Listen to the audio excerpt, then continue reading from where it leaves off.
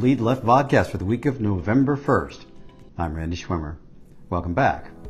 Having moderated 3 private credit panels in the past 10 days, a recurring theme we've heard is the record level of deal volume.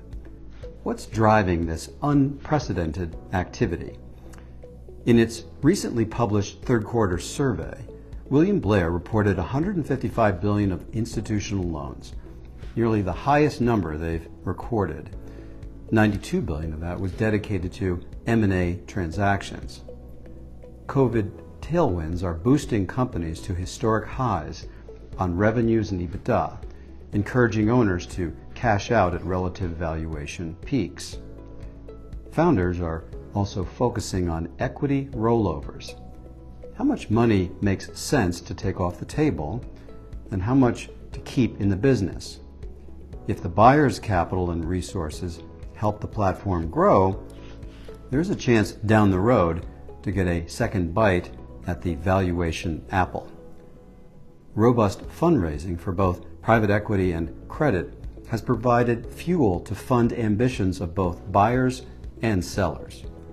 Direct lenders are now armed with capacity to close $1 billion plus unitranches with alacrity.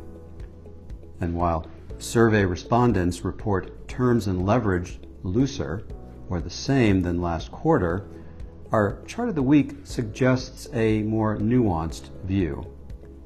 Total leverage has moderated and senior leverage has remained within a band during COVID.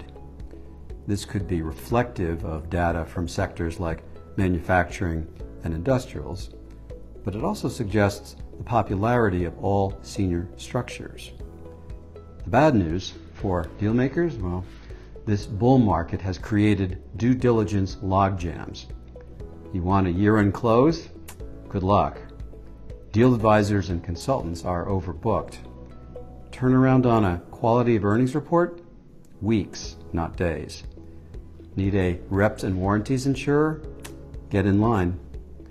It will be fascinating to watch whether these private capital supply chain issues ease as we roll into 2022, or whether we reached a new normal of financing capacity.